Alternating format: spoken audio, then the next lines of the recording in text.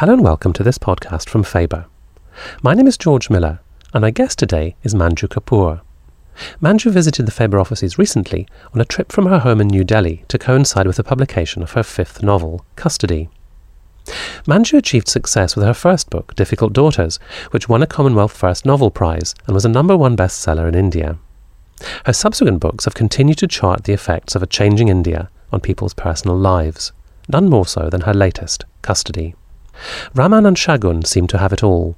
He has a good job in marketing with a multinational drinks company. She is young and beautiful, the mother of 2 young children. They live in a smart apartment in New Delhi and are planning a trip to England. But Shagun wants something more, and Raman's boss, Ashok, is more than ready to supply it. Their affair is going to rip apart the marriage and make their children the subject of a prolonged custody battle through the labyrinthine Indian legal system. When I met Manju Kapur, I started by asking her about setting her book in the late 1990s. Had she chosen that as a particular time of change in an India that was opening up more and more to the forces of globalisation? Well, I chose it deliberately because the 90s was the time of economic liberalization and the country was opening up to foreign investment. And MNCs, multinational companies, were coming and hiring and with higher salaries and so on and so forth. So when I started thinking about this book, I wondered what kind of impact would that have on a family. One can see the impact of the opening up of our society in India, in urban centers in particular. There are more women working, which is a good thing. I mean, anything that gets women working is a good thing. Working and independent. And and also another thing that's happened is that Western influences on manners, on clothes, even on eating habits is becoming increasingly more apparent. So that's why I set it against the 90s, and it straddles, it goes into the 21st century for about 3 or 4 years.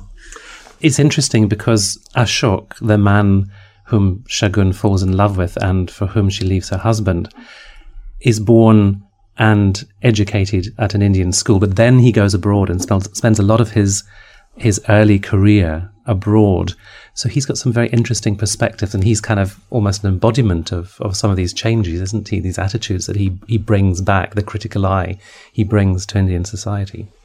Well, he's come back. You see, he's not really Indian in that sense. He's kind of global. He's international because he comes back to India with a multinational. So he comes back as representing a foreign brand. That's significant because that's, his character isn't, as I said, wholly Indian. It's kind of a mix. And when he sees Shagun, he thinks what attracts him to Shagun is also that she seems a mix, that you can't identify where she's from. That is just her, because she's fair, she's got green eyes, and yet she has had an Indian traditional upbringing. So she has that part of India in her, but the visible part of her could be anywhere. So that's what attracts him to her. So yes, you're right, that the fact that he's educated in India, but that was just his early education. And later on, it's abroad, again, even his education is kind of a brand, the Harvard Business School and so on and so forth. So these things are, I said, these global brands represent a certain kind of aspiration, Indian aspiration, not only individually, but as a country that, okay, we are a market that has these brands, but we can also be as good as, prove ourselves to be as good as them and, open up, but also compete with them. So, okay, the brand has come, but we have our own image also to present to the world in a way. And that image is of India growing, India, being an economic superpower or trying to be, and so on and so forth. Many people, and this has nothing to do with the book, find this totally pathetic, how are we a superpower when we have so much poverty, so much bad health, when education and health are still issues for so many millions of people. Ashok and Raman, who works for him, for this multinational which is referred to as the brand. They're both devoting large parts of their energy, most of their waking hours really, to selling a mango drink, which seems ironic because we have to presume this is a European or an American corporation which is actually selling a mango drink to the Indians, and that seems ironic. Well, that's the thing about, at least so far as food is concerned in India. Think global, act local. And we have had, for example, Kentucky Fried Chicken did not succeed, but other brands do. But they succeed often with difficulty because they make losses in the beginning years. But India is seen as a vast consumer society. Over a billion potential consumers. So this is seen as very attractive. On the other hand, how do you get people to consume things they've never consumed before? You create a need, market it with glamour and so on and so forth. So these strategies combine, in a way, Indian ethos with Western marketing. So it's a combination of both. So yes, that is what is happening in India now, that we have these things adapted to an Indian market.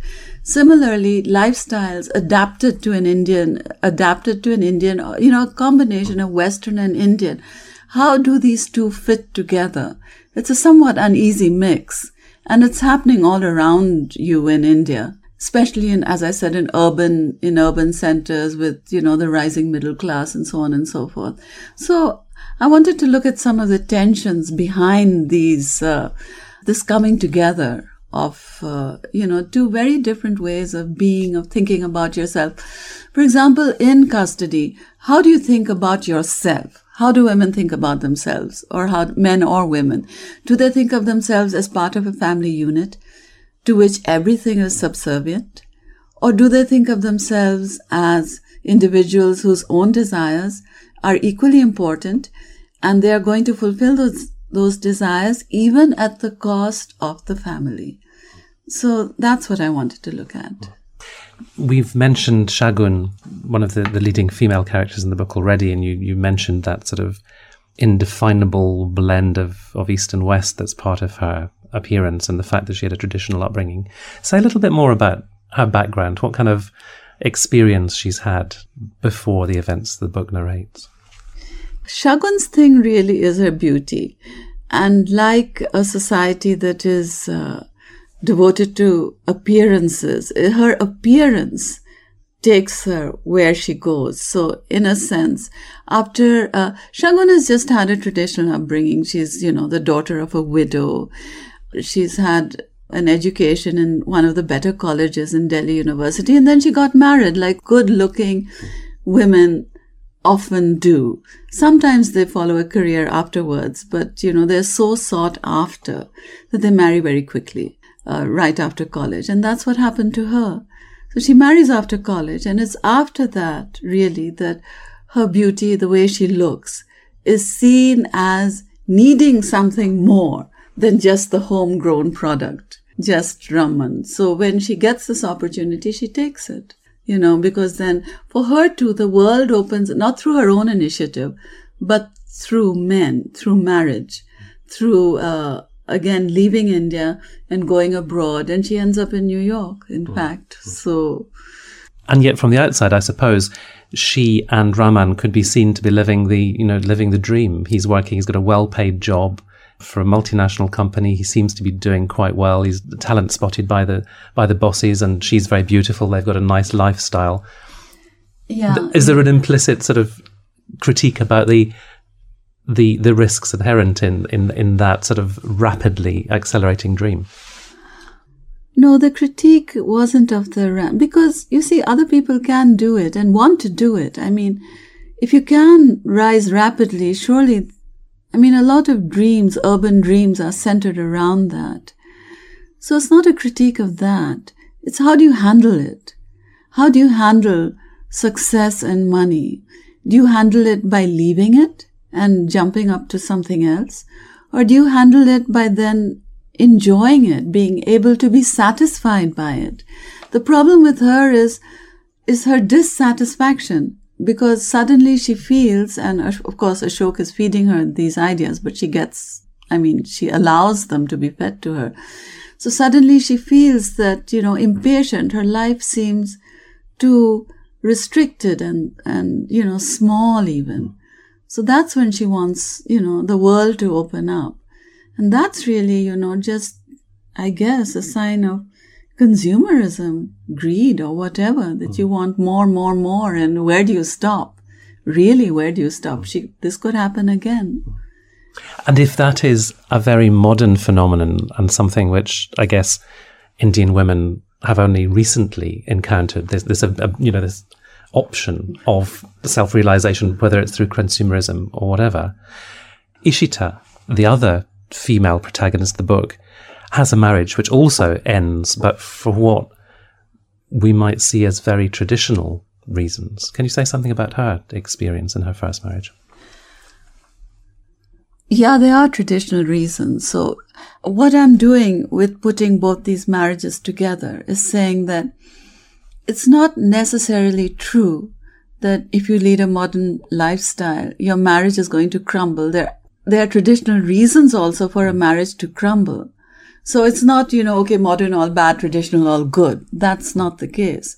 She has a traditional marriage with a traditional joint family. Shagun is a nuclear family, and yet both these marriages are crumbling because of different dynamics. But the result is the same. So I didn't want to really do a traditional versus modern thing. I think those dichotomies can be misleading and too black and white and, don't really tell us anything. So that's why I did that, that for traditional reasons. I mean, she has modern methods to diagnose, a traditional condition or whatever, but it's still bad for her. So women do, but here the men suffer too. So yeah, I wanted to ask you about that. I mean, where did you sort of feel when you were writing the book your sympathies particularly drawn to one or other of the characters, or did that shift, or how did you sort of manage that as you were writing about each of them suffering pain for different reasons in different ways? Did my sympathies shift? No. My sympathies don't shift. My sympathy is with every one of them. I don't want to write as though, there's one person who is bad and who is, the villain or the villainess of the piece. They all have their dynamics. They all want to be happy. They're all going about it in ways that, where they have to negotiate their own desire for happiness with the claims of other people on them. And some of the characters feel the claims of those other people more, and some feel the claims less. But it depends really on their own sense of duty and responsibility, and it also depends on what they think they can get. I really do believe that our responses to situations are partly formed by circumstances and how much we feel we can get away with getting what we want, in the way we want it. So nobody's really good or bad. They're just all somewhat struggling and unhappy. But given all that, I think that Raman is the one who is really seen as consistently, not that I sympathize with him more, but in the end, he is the one who, in a way, loses the most. So that's a little sad. I suppose that's what I was trying to. I was leading you to see if you would confess that, because that was my sense reading the book, that Raman probably, and also perhaps the character whose emotional life is most explored and most gone into, and we probably learn most about his shifting emotions throughout the book. Well, he's the one consistently there from beginning to end. The women come and go, and like the first half is more about Shagun, the second half is more about Ishita. But Raman's there consistently as husband and as parent. So yes, we are with him from beginning to end. Yeah. And for someone who has read novels about emotional troubles in New York or Paris or London, a very big difference in your book is the role played by the parents and the extended families. I mean, that's probably self-evident to say that, but that it struck me as such a consideration. And whereas these problems would probably be worked out within one generation in a European family. It was very much part of the fabric of the novel is what the parents are saying and their influence and how they're handling it or being handled. Well, Indian life is... and Indian novels, Indian life, it is very family-centered. And so, yeah, your parents are there, whether you want it or not. And so they are very much part of the picture, even if you're not living with them. But they're also coping with these changes, aren't they? Ishita's father, he says at one point, we've respected the norms, now it's time to deal with the needs. And that seemed to me a very good way of sort of summing up what a lot of the parents were sort of struggling with. Yes, it is true. Because in India as elsewhere, I guess, parents see themselves reflected in their children. So I also...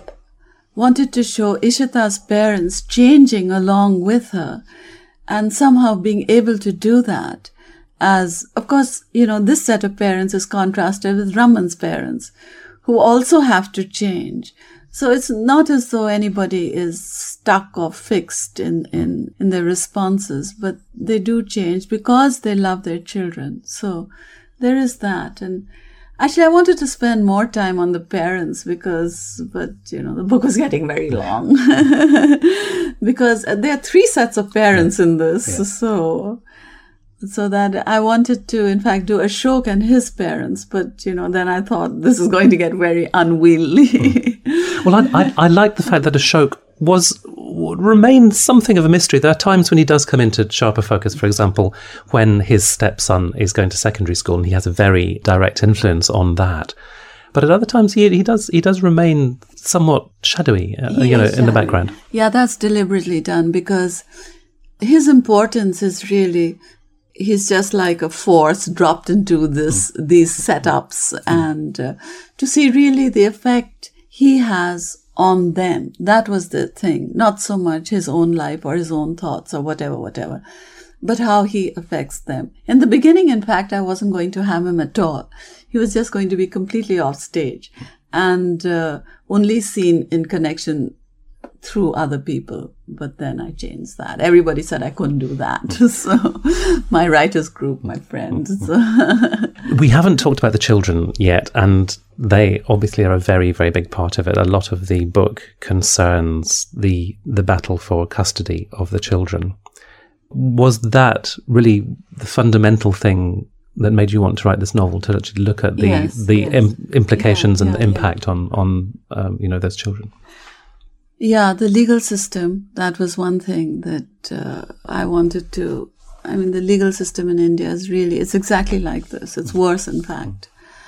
So the legal system was one thing I wanted to look at. When I was writing about the children and the issue of custody, I didn't really want to look at... I did want to look at how they were feeling, but I didn't want to explore it through their consciousness so much as see how, because they also become ciphers, or they're a battleground really, over which and the grown-ups are fighting on this battleground. So what I really wanted to look at was that, and they are not incidental, but it's about their custody, but I don't know, it's not about them. No. So, say something about the Indian legal system then, for people who haven't any experience of it, because that's... it's horrendous. It's horrendous. It's overloaded, like our educational system, like our health system. So it's overloaded, and there are endless delays. It's very hard to see a case to its conclusion. I won't say within your lifetime, because it does happen, but it's common for cases to take 5 years, 10 years, 2 decades. It can just go on and on forever. And then you lost your life, you've lost your youth, you've lost everything. So it's extremely pernicious, actually. And there is a lot of debate in newspapers today how to speed things up. Because there are even cases of people dying and, their children are fighting their cases and so on and so forth. That has to do with property, but... there are stories of people dying in prison before their case comes to be heard. So it's bad. Our system is bad because it's overloaded. That's why. So tell me a little bit about your own background. Were you brought up in a household where reading and education were highly prized? Oh, yes. My father was an educationist and very fond of books and so on and so forth. So I grew up in this atmosphere, post-independence India. So total post-colonial project, that reading English, thinking in English, and now writing in English. So that was the emphasis in my family on education. But the emphasis on education in most families hasn't changed. It's tremendously important because it's seen as I said, in middle class families, education is seen as important. In business families and families with inherited wealth, it's not seen as so significant. In trader families, like in home, again, it's not important. And it depends on where you come from. The emphasis is placed, especially if you're a girl, if you're a boy, if you're going to get married, if you're going to work. How important is this? All these are things that change according to your class, your background, your gender. Tell me about your own determination to become a writer. When did that start, and what fed it? That started when I had my last child when I was 41. It was only after that I thought of becoming a writer. And because I certainly hadn't always wanted to be, not at all. But Indian writing at that time, this was 1991, and Indian writing was booming, and, everybody around me was writing, and I wanted to do something else besides teaching. So I thought, let me try writing. It was really just like that. Just let me try it and see where I go. And that, then I said, I'll try it for 2 years. And 2 came, 3, 5, 6, 8. It took 8 years to get my first book published. What were the subjects which attracted you? Did you feel there were issues in Indian society that you wanted to tackle particularly? How did it go from that decision that you're going to write to actually forming novels? Well, very tentatively. I find my stories, as I write them, the stories kind of come. I have, maybe because I've been a teacher all my life, I tend to think in terms of themes. And for example, these themes are useful to no one but me, because I don't even know whether they're apparent to the reader. But in Difficult Daughters, I wanted to explore how educated women leaded uneducated lives, lives that were really took choices that were bad for them, made decisions that went against their best interests because of love or emotional reasons or whatever. So what was making them do that? And I started with a divorced woman in her 40s. And then I said, okay, what's making this woman like her? Look at her mother. What's making her mother like her, like that? Look at her mother. So by the end of looking at all these mothers, I had written 170,000 words, and I said, no point coming back to the present now, just chuck that. So really it was through writing that I found a story, and that happens every time.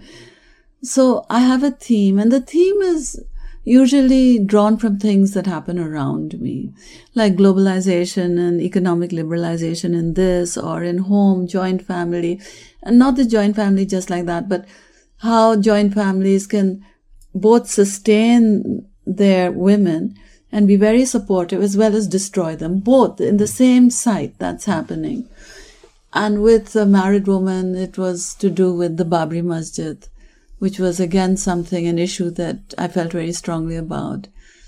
The immigrant was all these NRIs. What happens to your identity when you move? Because I've lived abroad, and NRI, my daughters are abroad, and NRIs are something that every family has, and we see every winter they come back for 2-3 weeks and then go back again. So the same conversations you hear, the same issues. What is it that makes you Indian? What is it that, how Indian do you become abroad? Very Indian, far more Indian abroad than at home. Manju Kapur.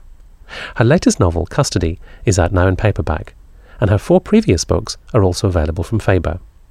There are full details on the Faber website at faber.co.uk. While you're there, be sure to check out the podcast archive, where my previous guests have included Orhan Pamuk, Paul Auster and Peter Carey, and also the Faber blog, The Thought Fox. That's all for this edition of the Faber podcast, but I hope you'll join me again soon for another programme. And until then, Thank you very much for listening, and goodbye.